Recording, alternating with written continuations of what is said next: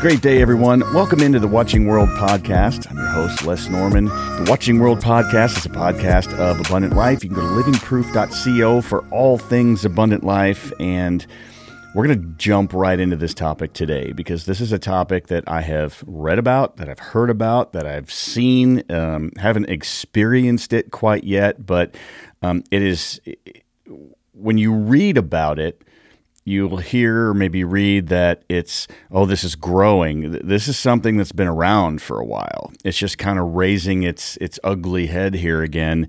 But we need to understand it because as Christians, we are called to be full of salt and light. We are called to be filled with grace, to witness and love other people, and really to understand what's going on. So the topic today is deconstructing faith. Some of you maybe leaned in a little bit and turned it up. Some of you maybe rolled your eyes. Some of you went, oh boy, here we go. And when you have those three reactions, I need to have my boy with me. So here he is, the Live Sent pastor to Abundant Life, Jeremy Brownlee. Man, Jerome, what's up, bud? You know, it is so good to be here. And most of the time, like when you and I hang out, we talk about stuff that we like is like fun and upbeat. Yeah. And this is going to be a different kind of conversation. I have definitely spent a lot of time in prayer and a lot of time reading and researching to hopefully bring a valuable conversation to those that are listening. But I do hey, friends that are listening, also read and research this yourself. Always. Yeah. Always. And it's interesting how deconstruction came along because it's from people researching. Yep. And the motives are different. Yeah, but absolutely. Yeah, and this might be at our little desk here the most research material we've ever had laying on a table. There's books and iPads and handwritten notes. Yeah, it's crazy. So I did, in doing my research, I found a couple segments on, the first one is desiringgod.org, but I found a really good article from focusonthefamily.com. And so let me read this. This is a couple quick short paragraphs. First from focusonthefamily.com. It talks about deconstruction. And it also has a definition by apologist Alyssa Childers. You have one of her books here with you as you've been doing some research. So here we go. Deconstruction was originally an approach to literary analysis developed by the French philosopher Jacques Derrida, I think I said that right, in the 1960s. Its purpose was to lay bare the hidden assumptions behind a text based on the belief that objective meaning was impossible to discover. In a broader sense, deconstruction sought to pull apart the assumptions of one's cultural background and to question their certainty, and it became one of the core principles of the postmodernist movement. With respect to Christianity, apologist Alyssa Childers offers this definition, quote, "In the context of faith, deconstruction is the process of systematically dissecting and often rejecting the beliefs you grew up with. Sometimes the Christian will deconstruct all the way into atheism. Some remain there, but others experience a reconstruction.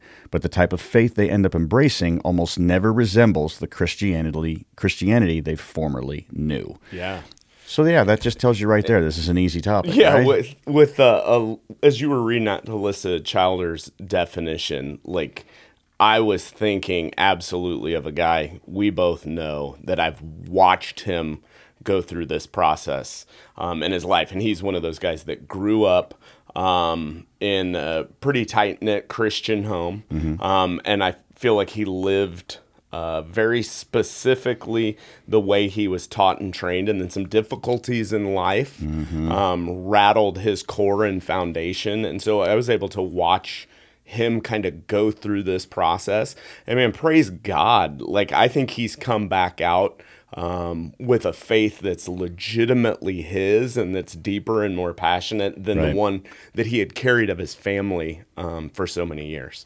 Well, I think there are many Christians out there that were raised in the church and learned about the Lord and came to legitimate saving faith in Jesus Christ. And I mean, life is never perfect for anybody, but they are firmly rooted in Scripture. Yeah.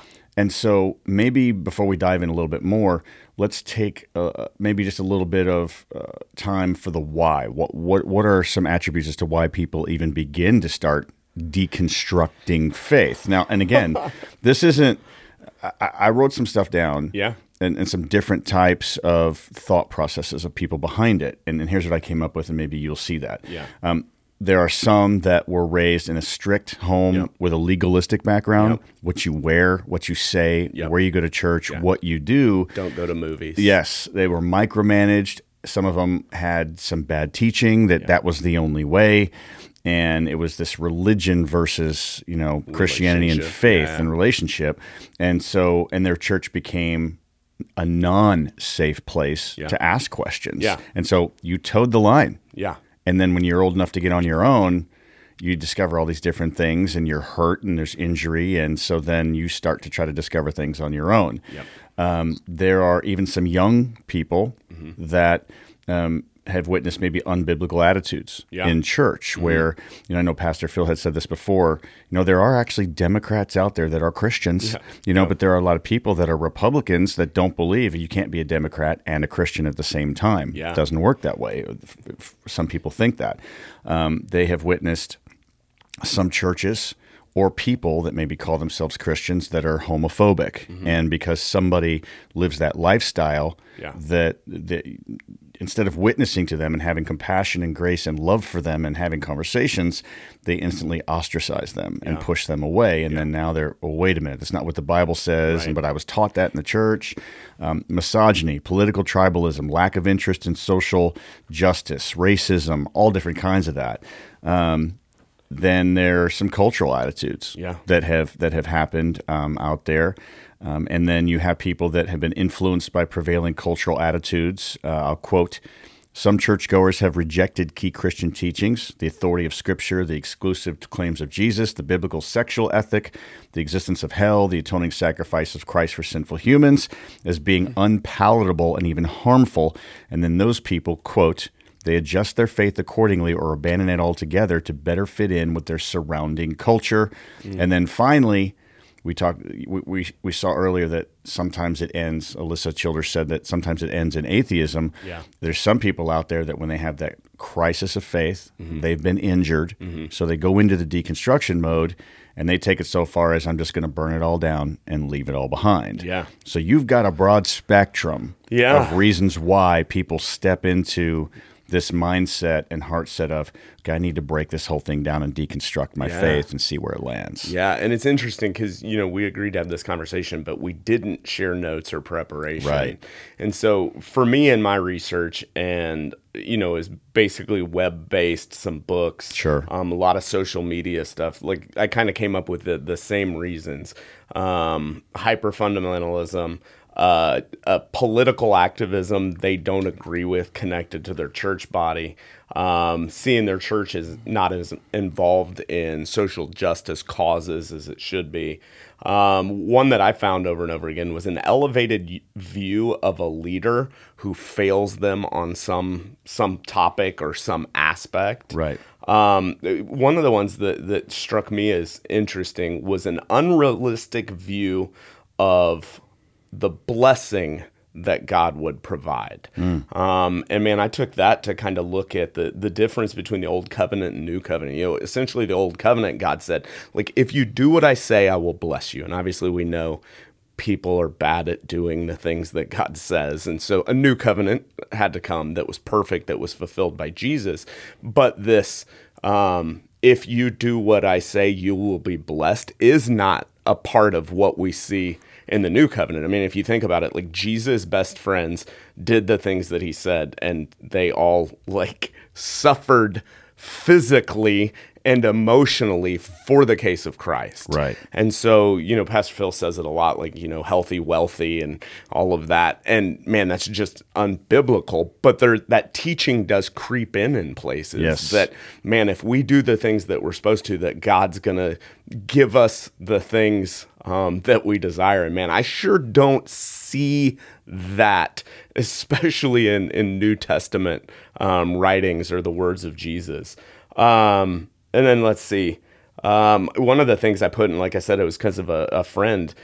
They've tried to become someone that they aren't for so long that they change. And, it's interesting. So my son Matthew's a freshman, and he got baptized when he was 6, and then he just got baptized a couple weeks ago at Fusion. And it was cool because he told me, he said, "Dad, the more I thought about it and prayed about it, I got baptized the first time to please you." And he said, as his own faith has become his, he wanted to do this sign of obedience. He wanted to celebrate new life. And so it was super exciting for me to see. That's so cool. It man. is, yeah, to see his Fusion group leader baptize him, not his dad, not any of that. And so for me, I'm glad and thankful for, how our kids have come up with the ability to have those hard questions and to ask questions, because that's a thing too that I see that appears to be missing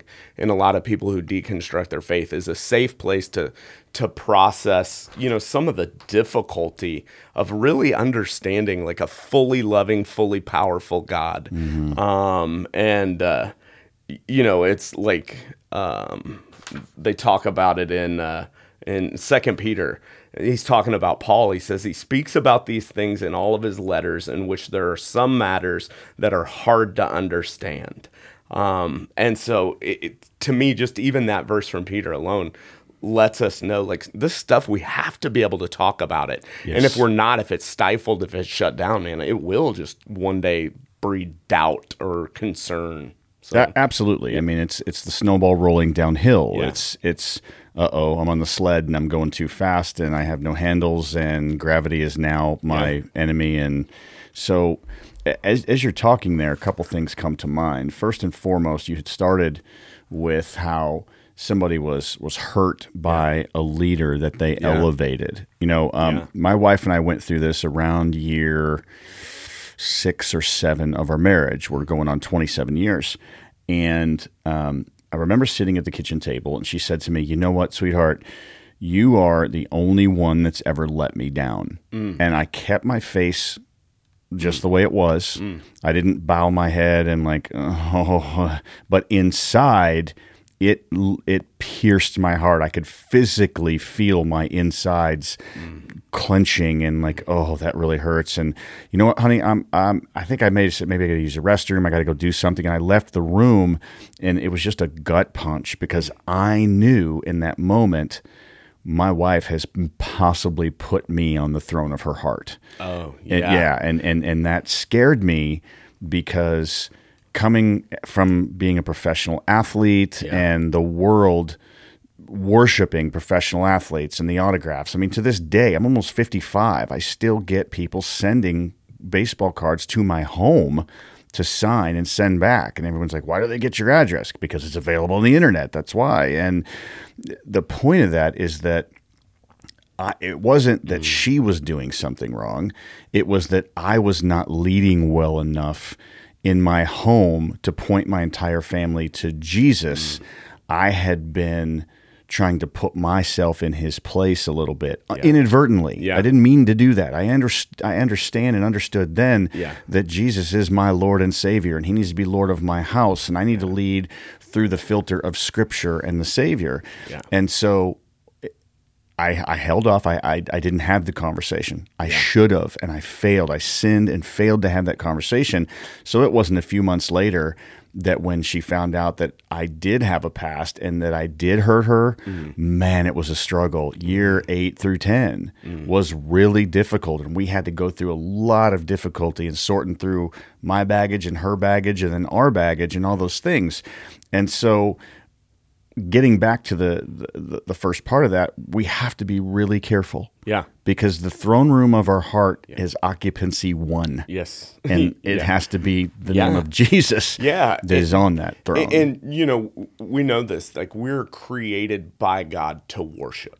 Yeah. And man, it is you can really quickly worship, just like your wife, somebody, a mentor, a leader, somebody that's influenced you. And I think subliminally create a connection of this person is essentially acting in a role of God Yeah. for me. And then, man, when that person screws up and reveals their humanity, like Paul, described the things that I want to do, I don't. The things Yes. I don't want to do, I do. Yep. And, if Paul's saying that, we can pretty much all guarantee, no matter what your role or title or position is, you're going to screw stuff up at times. Right. And, man, if people have a fragile, as a pastor here, just anyone listening, I love Jesus. I'm saved by Jesus. I pray for wisdom and discernment. Amen. But I am not Jesus. Amen.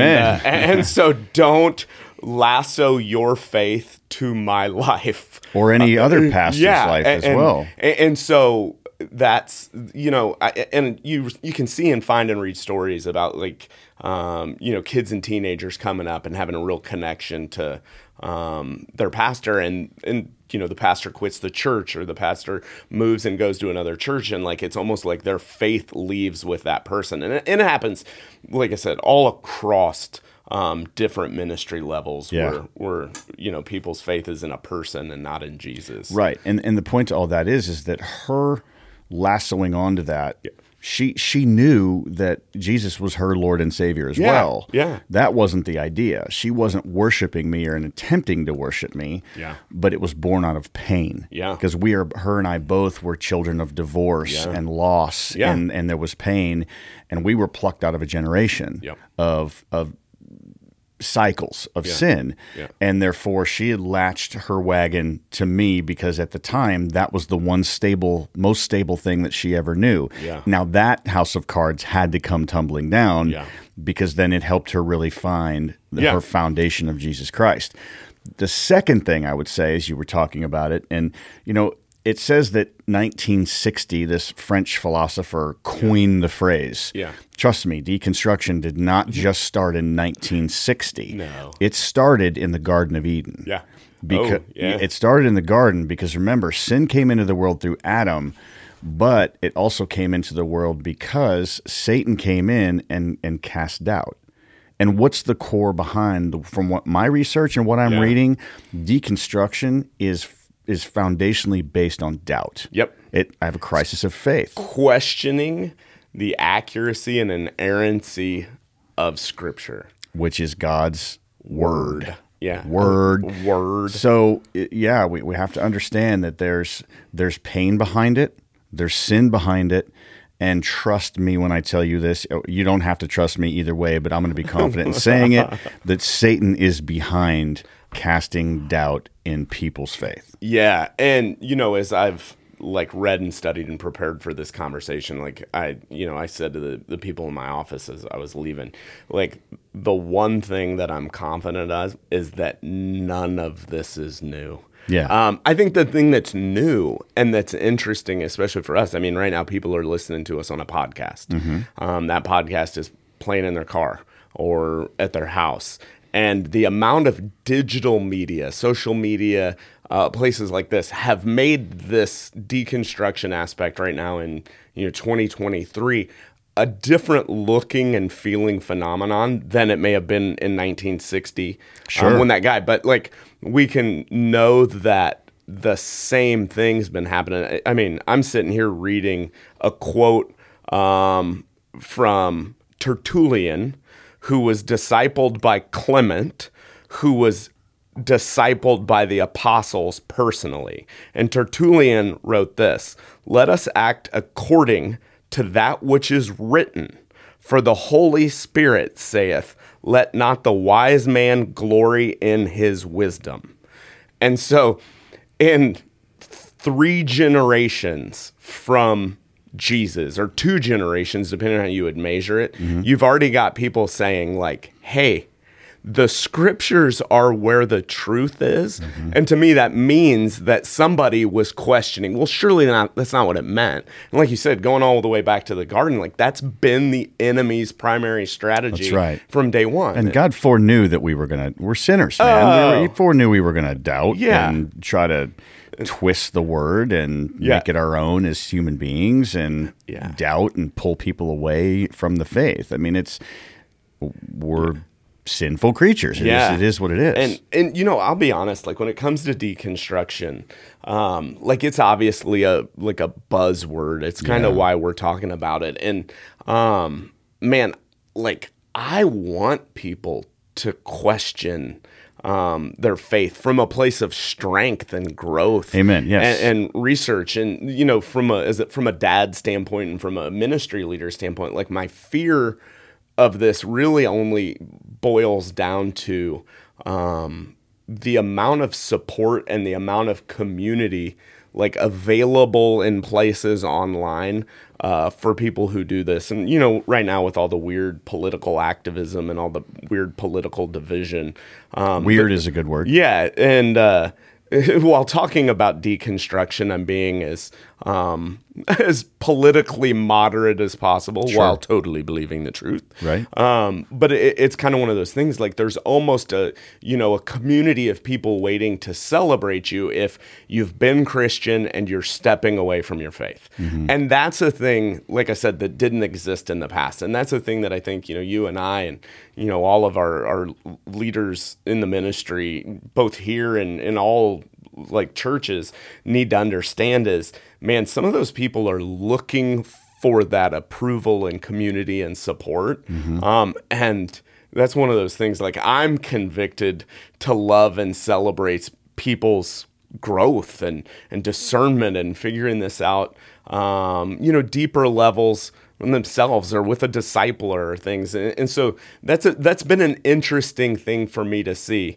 I was listening to a message on this, and a pretty big name pastor, talked about, he said, it's weird. He said they now have conferences for people who have deconstructed their faith down to agnostic or atheist. That. No. And so that's, like I said, this weird piece, but it kind of comes back to, man, the study of this has strengthened my faith. Right. But it comes back to this. As people, man, we need to be needed and we need to be known. Right. And, man, if somebody's not receiving that, where they're at in their faith household, in their family household, like they'll find it somewhere else. They're going to search. Yeah. So if the church treats somebody poorly and there's a community ready to wrap their arms around them and,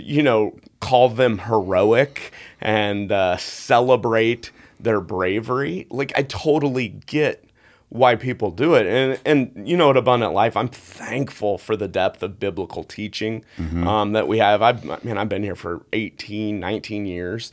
And it's always been a safe place to question some of the deeper things of faith. I still don't know how the axe head floated when Elijah dropped it in the river. I have no idea how that happened. I think I do. Really? I think God might have something to do with it. Yeah, I know God did it, but I don't know how. That's the safe answer. Yeah. I mean, yeah. Yeah, and so... But do you need to know how? No. Right. But that's that thing too. And man, I heard a sermon series one time from a different church, a guy that I enjoy his preaching. And he was talking about kind of this new atheist movement. This was a few years ago. And, he said one of the things that skeptics or agnostics or atheists will like to debate is some of those things that for us are scientifically hard to explain. And this pastor laughingly said something that stuck with me so much. He said he'd love to see, like, Peter debate these guys and, okay, seriously, how'd God get 2 of every kind of animal on the ark?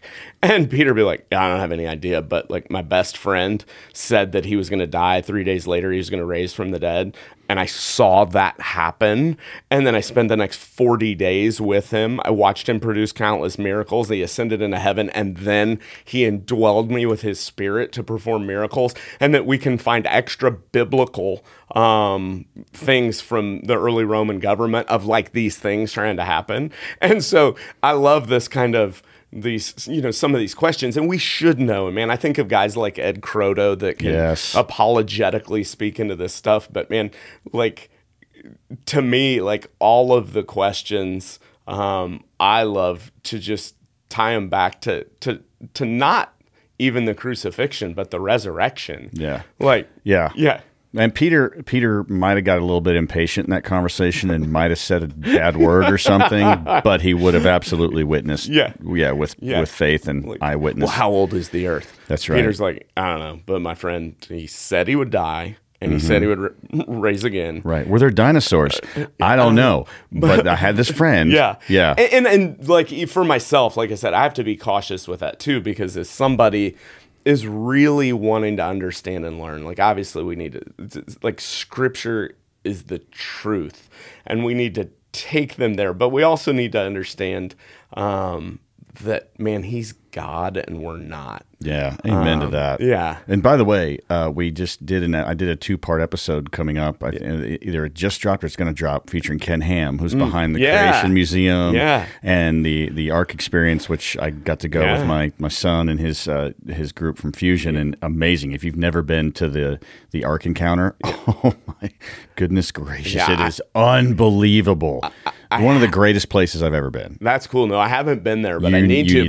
But while researching this, I did read some stuff that Ken Ham had written, basically calling us as believers to not buy into an old earth philosophy, because of how much that pulls on that string that can unwind the inerrancy of Scripture. Yeah, if you would. Besides God, I mean, Ken Ham is he doesn't.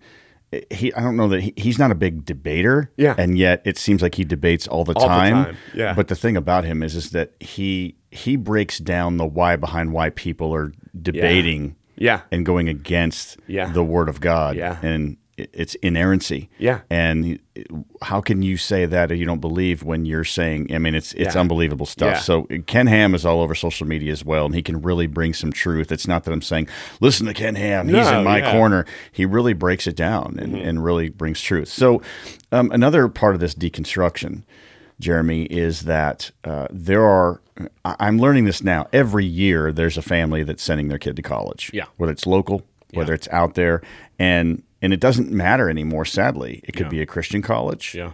There's going to be the liberal side or the left-wing side of things or whatever. There's going to be the woke agenda. There's going to be the non-believing part of the world. And then there's the liberal arts colleges or the colleges that just don't believe. And how many articles, how many stories have we seen where there are professors out there that are trying to break down faith? And it's not even a biblical class. It could be a history class or a math class, or especially in the philosophical classes and the higher level schools. They're trying to break down these kids. And some of those kids, when they go away, they're not in their church. They're not in their family. And by that age, we want to know, and that does point to the importance of raising our kids in Christ early and helping them understand truth and growing them up in the truth early. Yeah. But isn't that a scary thing? I mean, you've got kids. You've got one that's right on the brink. Of heading out there. She'll be. We've got a less than a school year left. And mine is he's actually a sophomore. He's only 18, but he finished his freshman year of college during his senior year of high school. So he's actually a sophomore, and he's at home right now. So he does online stuff, but he also is going to be ready to launch into the 4-year. Yeah. And he's a young man of faith, and he gave his testimony for the first time at Fusion this past year, and it was amazing. And then after he was done, I went around the corner and cried like a big baby, and it was awesome and all that. But I got he's the arrow, man. I got to launch him. Yeah, when I think about this kind of just this topic of deconstruction and this kind of continuous reminder that, our kids are going to encounter college professors, trade school teachers, military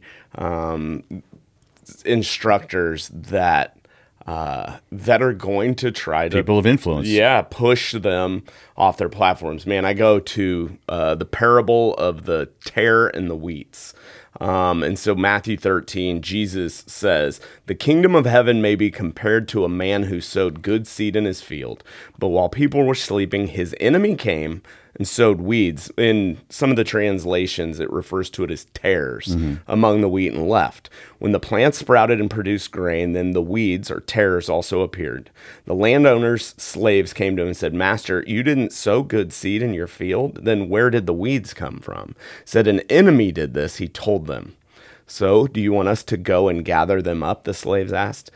"No," he said. "When you gather up the weeds, you might also uproot the wheat with them. Let both grow together until the harvest. At harvest time, I'll tell the reapers, gather the weeds first and then tie them into bundles to burn them, but store the wheat in my barn." So I've read that parable in so many different forms, but while doing research for this topic, I found out that tare actually looks like wheat.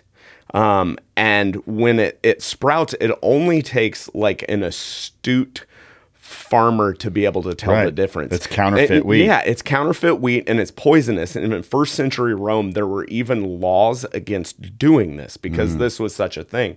And so, this is one of those realities of life, is that there is an enemy who seeks to kill and destroy and wants to undo the things of God.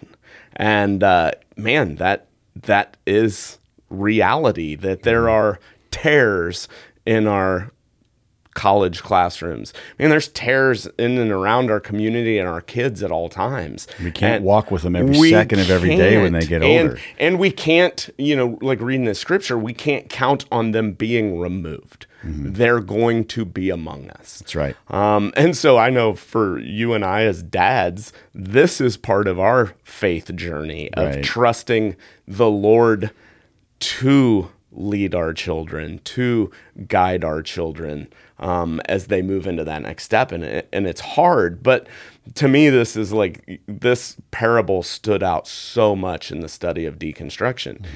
Because right now in the places where we gather, where we hang out, this is among us. Yeah. And it's, like I said, trying to poison the crop. Right. And before we kind of get to the closing part of this, I want to mention that it's really easy to, it's a different world now in 2023 than it was in Jesus' time. Yeah. Because there wasn't many safe places. Yeah. You can go to Rome, and even Jesus himself waited at certain times to go into certain areas because it wasn't his time yet. Yep. Because he knew when he stepped into that area, it wasn't going to be good. On like Donkey Kong. On big time. Yeah. So we tend to nowadays play it safe. There's so many activism against this or feeling against this and yelling and screaming and protesting and violence and hatred and vitriol and everything out there. And so we tend to either wrap ourselves in safety. Yeah. I'm just going to stay in my church. I'm not going to go out and witness to anybody, and I don't want to bring that to my family. I'm not going to put that sign in my yard that I'm voting for that person. Yeah. Or the other side of it, I'm going to put 17,000 signs of that person in my yard, and I'm going to go kick that one and rip that one out. And how dare you vote for that? This is just one example of many. And so there's the really ultra safe. Yeah. And we're not called to do that. No. But we're also not called to go set fire to that person's voting sign because there's that medium of. So I'll say this. I found this other quote: "A deconstructing Christian is most likely one that's in pain." Yep. We have to remember that. Yeah. Most likely. Yeah. Not all the time, but most likely. Somebody that's in the process of deconstructing or even wondering about it, most of them comes from a place of pain. And as Christians, we have to extend grace and love just like anybody else. Yeah. Our call is to glorify God. We were created to reflect the likeness of Jesus Christ. Yeah. Sanctification means we're becoming more and more, God's making us more and more like Jesus every day. And we're to love anybody regardless, because if we start looking at people, well, that person's unlovable because, can you imagine if Jesus looked at people like that? Because there wouldn't be one lovable one. No. Not one. No. And we'd all have no hope. Yeah. And so Philippians 1:9 says, so that your love may abound more and more in knowledge and depth of insight. We're to listen to try to understand people, not judge people based on whether they agree with us or not or what they're going through. And I've said it on this podcast many times. I'll say it again. The late mentor of mine, I love him so much, but he's gone now, Mike Lasardi, used to always say, hey, when you meet people, remember, behind every face, there's a drama unfolding. You don't know what they're going through. You don't know what's behind those eyes. You don't know if they've been hurt. You don't know those influences in their life. And if they're going through the deconstruction, just love on them. You don't have to be a biblical scholar. Yeah. You don't have to be the apologist. Now, we are called not just to read our Bible. I can read a comic strip. Right. We're called to study God's word. Yeah. We're called to experience it, not just read the word, shut the book, and then leave that in there. We're supposed to let that get in our ear, eyes, head, so it drops into our heart and appropriate it in our life. But it's just important to understand. I just want to remind people that when you experience someone that might be in deconstruction, just love them. Yeah. Just love them. Yeah, as you were talking about Mike, this was awesome. I was thinking of Paul's words in 2 Corinthians. He says, now then we are ambassadors for Christ, as though God were pleading through us. We implore you on Christ's behalf, be reconciled to God. And I've just always loved this kind of call. An ambassador, when done well, is somebody that shows what they're representing and of. And so for us, man, we're ambassadors of Christ's kingdom. Yeah.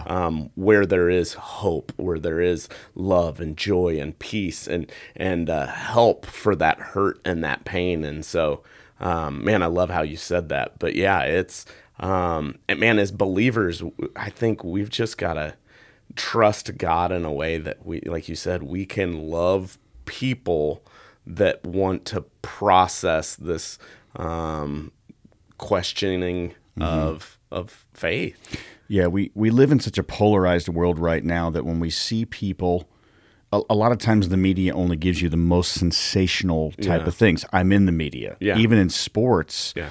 it's let's talk about the negative. I mean, for example, at the time of this podcast, Chris Jones has not signed with the Chiefs yet. He's still the holdout. We're a week away, from today as we record this. Yeah. The Chiefs open at home, right? And he hasn't signed yet, and they're doing all that.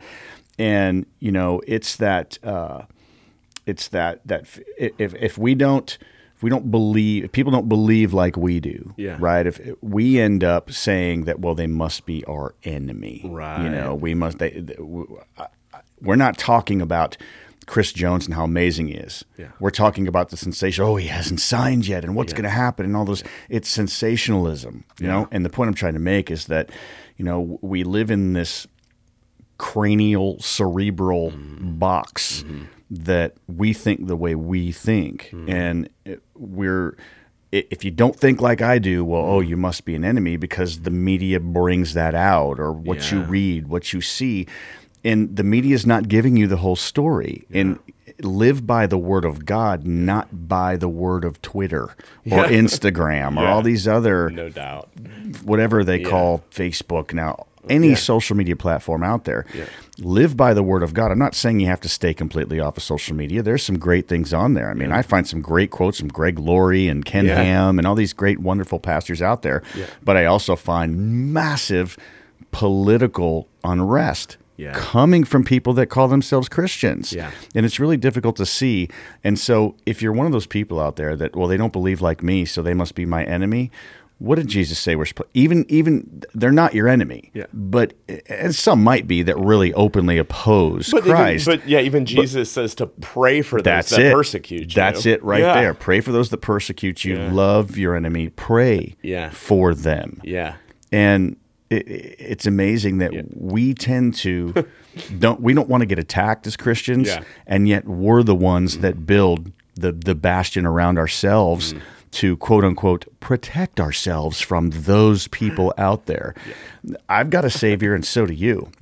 That'll fight my battles for me. I love so it's like you were talking. Obviously, we're sitting here making eye contact. What I took away from that was like hey, love and support people that are going through stuff. Yeah. And also don't behave in a way that causes people to question Christ because of our personal behavior. Absolutely. Yeah. And because that's what sometimes Yeah. sends people into deconstruction mode. Absolutely. Because, yeah. yeah. I'm reading this book called When to Walk Away by Yeah. Gary Thomas. Yeah. And he's coming actually on the podcast soon, and we're going to talk about that. But one of the things I got in it is, you're trying to protect yourself from toxic people because it can draw you away from the truth and all those things. But also, and I praise God for this, another thing I'm getting out of this is, and he didn't say this yet, but this is what I'm getting. Yeah. Don't become a toxic person. Right. Yeah. You're not holier. I'm not holier than thou. Like, oh, that person's toxic. I got to push them away. Yeah. It's important that we all watch for people like that. Yeah. Jesus watched for people like that 41 times. And I got this from that book. 41 times in the Gospels, Jesus walked away. Yep. He did. Yeah. And because sometimes that's the best thing to do. And there's nobody that knows what's better than the best thing to do than Jesus himself, right? Amen. But I also can't become toxic. Right. So in our little boundary lines as Christians that we want, they believe that way, so I'm going to go ahead and put that wall up and have the barbed wire up. Yeah. How about just loving on people? And it's important to understand if you experience someone that's deconstructing. Yeah. Love them. Yeah. Talk with them. Yeah. Listen to understand. And I'm not saying listen to believe what they believe, Right. but listen to understand, because chances are maybe one of the reasons that they're deconstructing is they weren't listened to. Yeah. Or they were hurt, and so now they don't trust, and they need to find someone they can trust. Yeah. And the Word of God does not need help. Nope. It just needs to be shared. Yeah. Right? Amen. Yeah. Absolutely. So let me end with this. This is based on Matthew 12, 20 and 21. I won't read the verse yet. This is another quote from this focusonthefamily.org, this article. It said, like the good shepherd he is, Jesus is the gentlest with the sheep who need it most, and he'll welcome those with the weakest and most flickering faith. And here's what Matthew 12, 20 and 21 says, he will not break a bruised reed, and he will not put out a smoldering wick until he has led justice to victory. The nations will put their hope in his name. And I love that. I absolutely love that. Yeah. Because Jesus went to people like this. Yes. He didn't, hey, Yeah. the pastor that is locked in his faith and leading the flock, Yeah. didn't hang out with people like that. Yeah. He still loved them. Yeah. And one day many people like that will hear, well done, good and faithful servant. Yeah. Amen. And I long for that, and you long for Yeah. that. I also know I'm not perfect, and I'm more like Peter than I am like Paul. I got to watch my mouth and and get a little rebellious. Which at is times. why you have a podcast. You're growing. yes, and well, that's because if I did this live, people might throw things at me. So this is a little safer, right? We talked about that safe area. But that would be cool. Yeah, it would be cool. I could wear a helmet. So. Again, it's just important. Jesus went to people that were hurting. Yeah. He went to people that had issues of why in their life or were living in sin. And he didn't go and drop a lightning bolt on them. And it could have, but he didn't. Yeah. He made them see what was going on, but he loved them and just with grace-filled, pure, holy love. Yeah.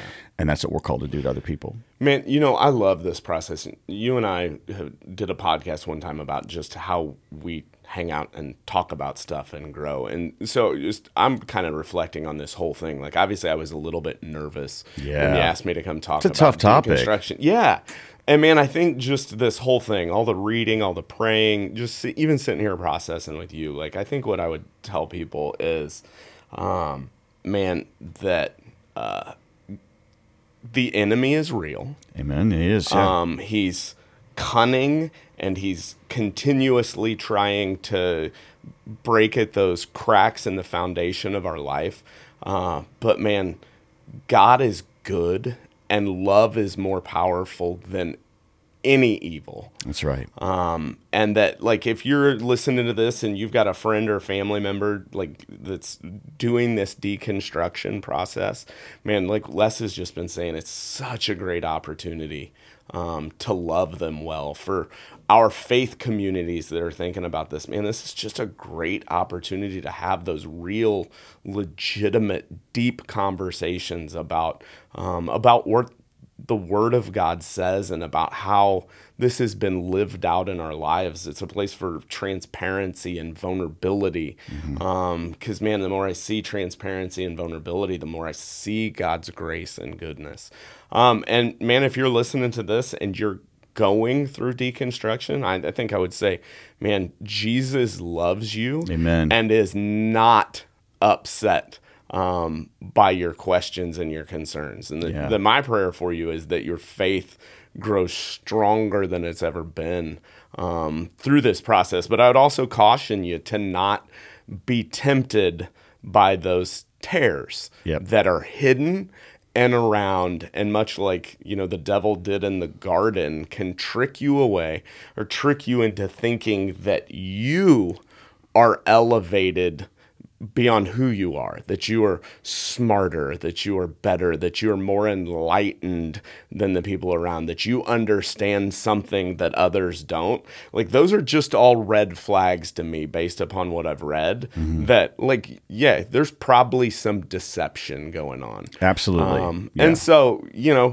reach out to people, find and process these questions, because, man, it's been going on for 2,000 years, and seems to be moving strong and excitingly passionate still 2,000 years later. Yeah, absolutely. And so I knew coming into this topic, Jeremy, there's nobody else I wanted to have this, because you and I will talk about things, and you and I are both going to be people that, I don't know the answer, but I'm going to change that to one thing. I have an answer for those going through deconstruction. Yeah. And it's not an answer a lot of people maybe want to hear, but it's the right answer, and his name is Jesus. Yep. That's it. Yeah. That's it. That's the answer. Yeah. And so, again, this is another little bit, a mini paragraph that I found on this website, and I've read this so much, I can't say it better than this, so I'm going to quote this as we roll out of here.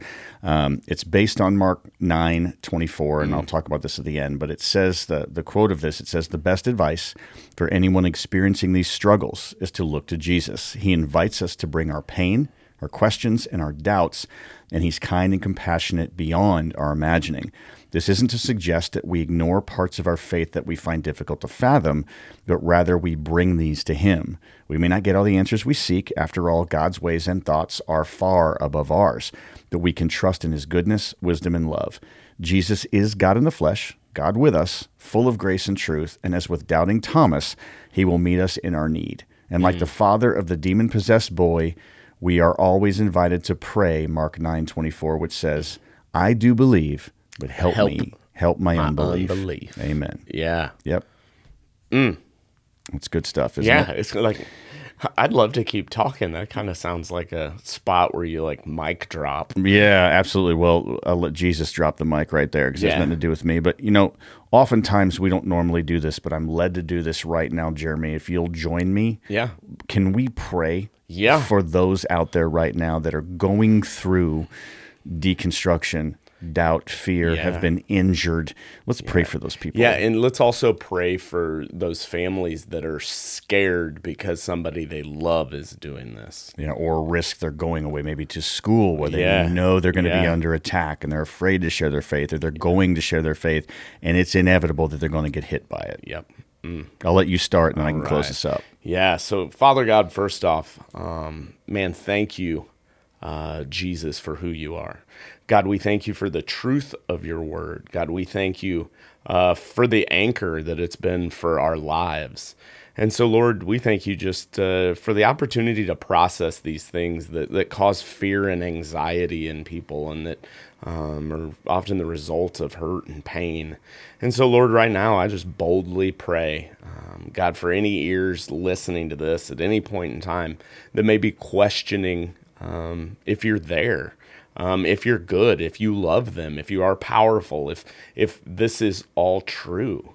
Lord, I pray that you would show yourself present and mighty and holy, and that they would feel the love and the joy and the hope that can only come from Jesus. Lord, for the families that have people questioning, walking away, deconstructing, Lord, I pray that you would give them that same love, joy, peace, and hope, that they would know as much as they love their family members, that, Lord, you love them more and from a more pure place. And so, Lord, I just pray, God, for your kingdom. Lord, I pray that all would come to know you, God. We know that's your desire. Lord, I pray that faith would be bold because of your love and grace. Yes. Lord, I thank you for a church that we can gather and talk about these things and seek you deeper and more personally in our own lives through community and through engaging in the work of the ministry and just the things that you let us be a part of in this huge, amazing story that you're writing. So, Lord, I thank you for Les and for the work you do through him in the lives of many, including those that are listening right now. And I pray that this work would continue for your glory, for the good of others. And, Lord, I thank you for the joy that I get when I get to serve with my bro. Yes. Father, thank you, Lord, again for your wisdom. And so often, Father, we pray for wisdom. And we should, because you call us to, because your wisdom is true wisdom. It's not the worldly wisdom that we get. But, Father, I also pray that you would help us see people through the eyes of Jesus. Help us not to judge other people that might be different or think differently or that are struggling or that have been injured, or help us to not rate them on some scale of sin, because sin is sin and we've all fallen short of the glory of God. But we have new life in you, Jesus. And so, Father, I just pray that you would give us a heart and eyes for those that are struggling, that are seeking, that are trying to figure out what the truth is. We know what the truth is, Lord, but help us to just love others with gentleness and meekness, and to be armed with the truth, to read your word and study so we can give an answer for the faith that we have.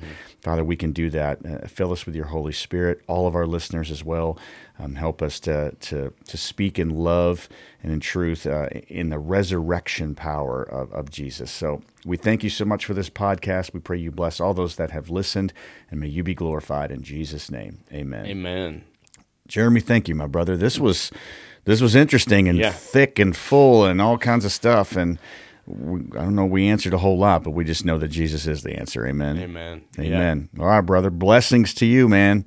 Thanks for being here, and thanks to all of you that are listening. And this does not solve the whole thing of Reconstruction. It's going to go on, and you might not have maybe experienced it, maybe you will, but regardless of that, dig into God's word. Be praying for those that maybe you know that are going through that. And again, like Jeremy said, if you've got a family member, just continue to pray for them and for God's protection and for wisdom as they go through that and they go out into the world when inevitably they face those that want to break down their faith. And so if you have any other questions, maybe it is questions about deconstruction. Maybe it's you want to be baptized. Maybe you have questions about God's word. Maybe you're hearing something about a relationship with Jesus Christ that you've never heard before. You can find out so many wonderful things, groups, ministries, counseling, all answers to your questions. Just go simply to livingproof.co, and we will be glad to direct you to the place and the people that can help you with the questions that you have. On behalf of that awesome dude right there, Jeremy Brownlee, I'm Les Norman. Thanks for joining us today in the Watching World podcast.